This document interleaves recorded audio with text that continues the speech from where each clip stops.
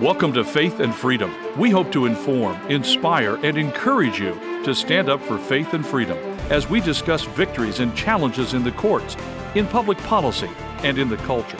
Faith and Freedom is brought to you by Liberty Counsel, a litigation, education, and policy organization. Join us now as we address the latest cultural issues across America and around the world. Military brass give evasive and false testimony during a committee hearing on Capitol Hill. We're going to be talking about this on Faith and Freedom. I'm Matt Staver, founder and chairman of Liberty Counsel. Joining me is Holly Mead. You know, Matt, dare I say, in my lifetime, I've never seen so many officials lie under oath than we've seen in the last few months because of this COVID shot. And stuff. It's all related to the COVID shot. Exactly. Well, it's all the different variations of lying. I mean, you start with Fauci, and now it's all the way down to the military, as we're going to talk about today. So at the U.S. House, there was a hearing of the Military Personnel Subcommittee of the Armed Services Committee.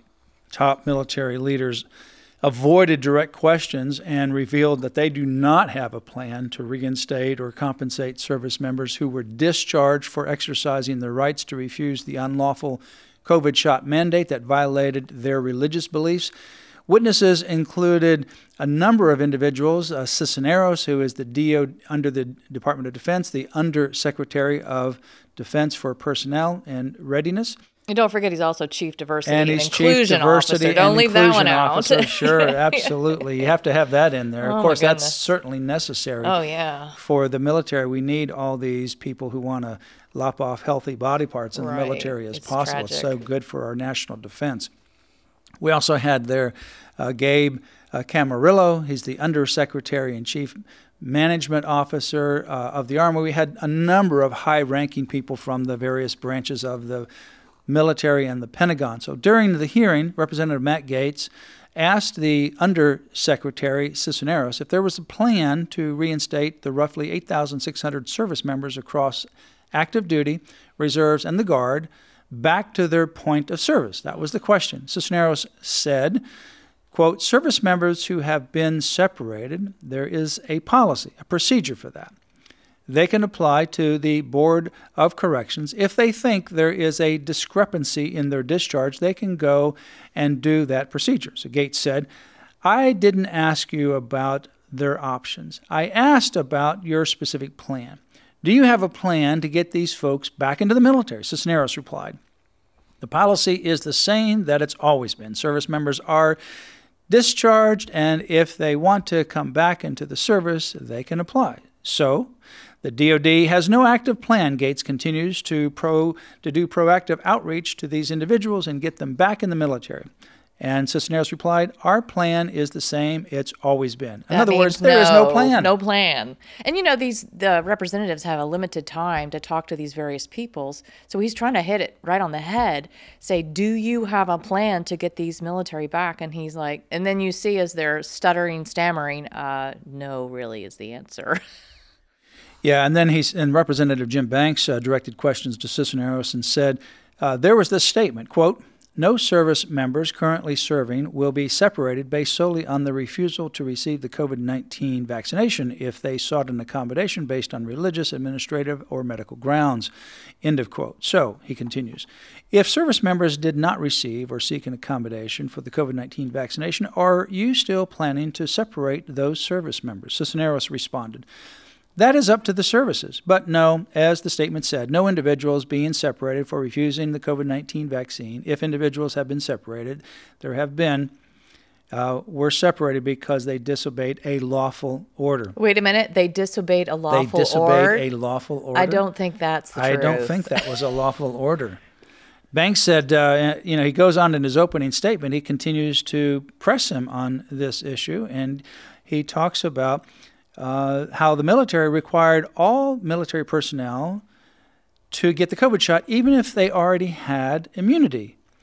And he says then, last week, the Lancet Medical Journal published a study showing that natural immunity is as effective as 2 doses of COVID-19 vaccines at preventing severe illness and death. Thousands of service members were discharged, and tens of thousands of potential recruits were barred from enlisting because they had not been vaccinated against COVID-19.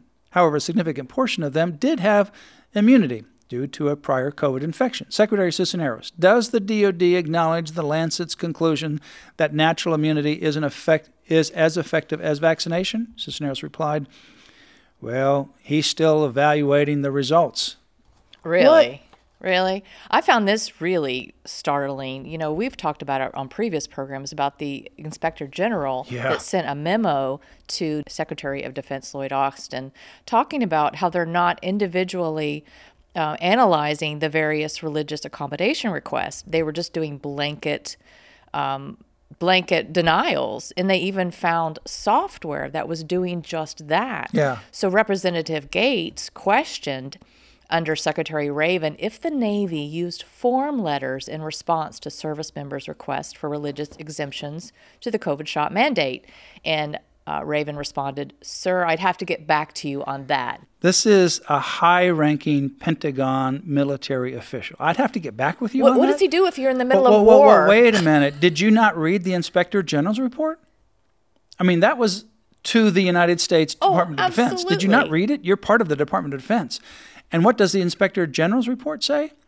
You used form letters. You used no individual analysis. We have software to show that you did that. It's unbelievable. Particularly the Coast Guard, I believe. They had that. Gates reaffirmed that the law requires an individualized assessment of people's request for religious exemption. And Raven responded, whatever initial outreach there may be, but I'll have to get back with you on that. In terms of the process we followed, it was individualized review with multiple levels. Blah, blah, blah, blah. It goes on, you believe that it was individualized review? The Inspector General, Gates says, disagrees with you. The Inspector General issued a report in June 2022 that I'm quoting, quote, the denial memorandum reviewed generally did not reflect an individualized analysis, close quote. And the report goes on to say that the average time spent on each package was 12 minutes.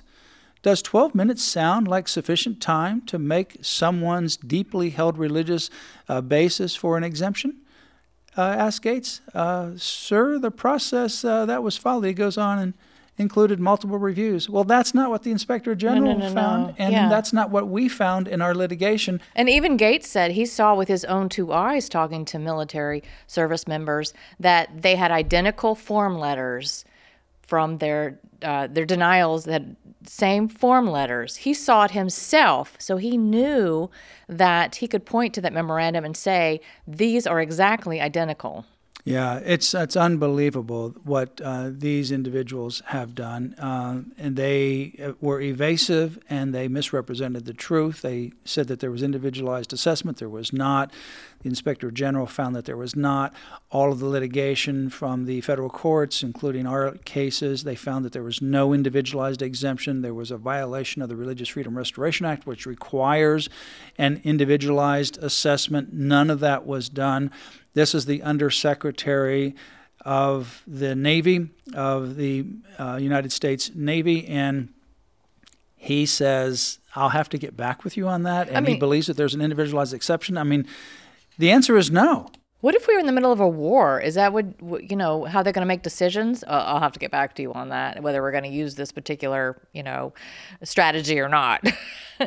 Well, and then they also were asked about some of the retention. The retention is fine. No, the data shows that you are tens of thousands. The Army alone is, 20-some thousand under recruitment goals? Just the Army alone? And they won't admit it's because of this COVID shot mandate. They won't admit it. They won't admit it because it undermines their decisions that they falsely made and fraudulently pushed onto the members of the armed services in the United States public. Either they've been discharged or kicked out, or those who did take the shot have been injured.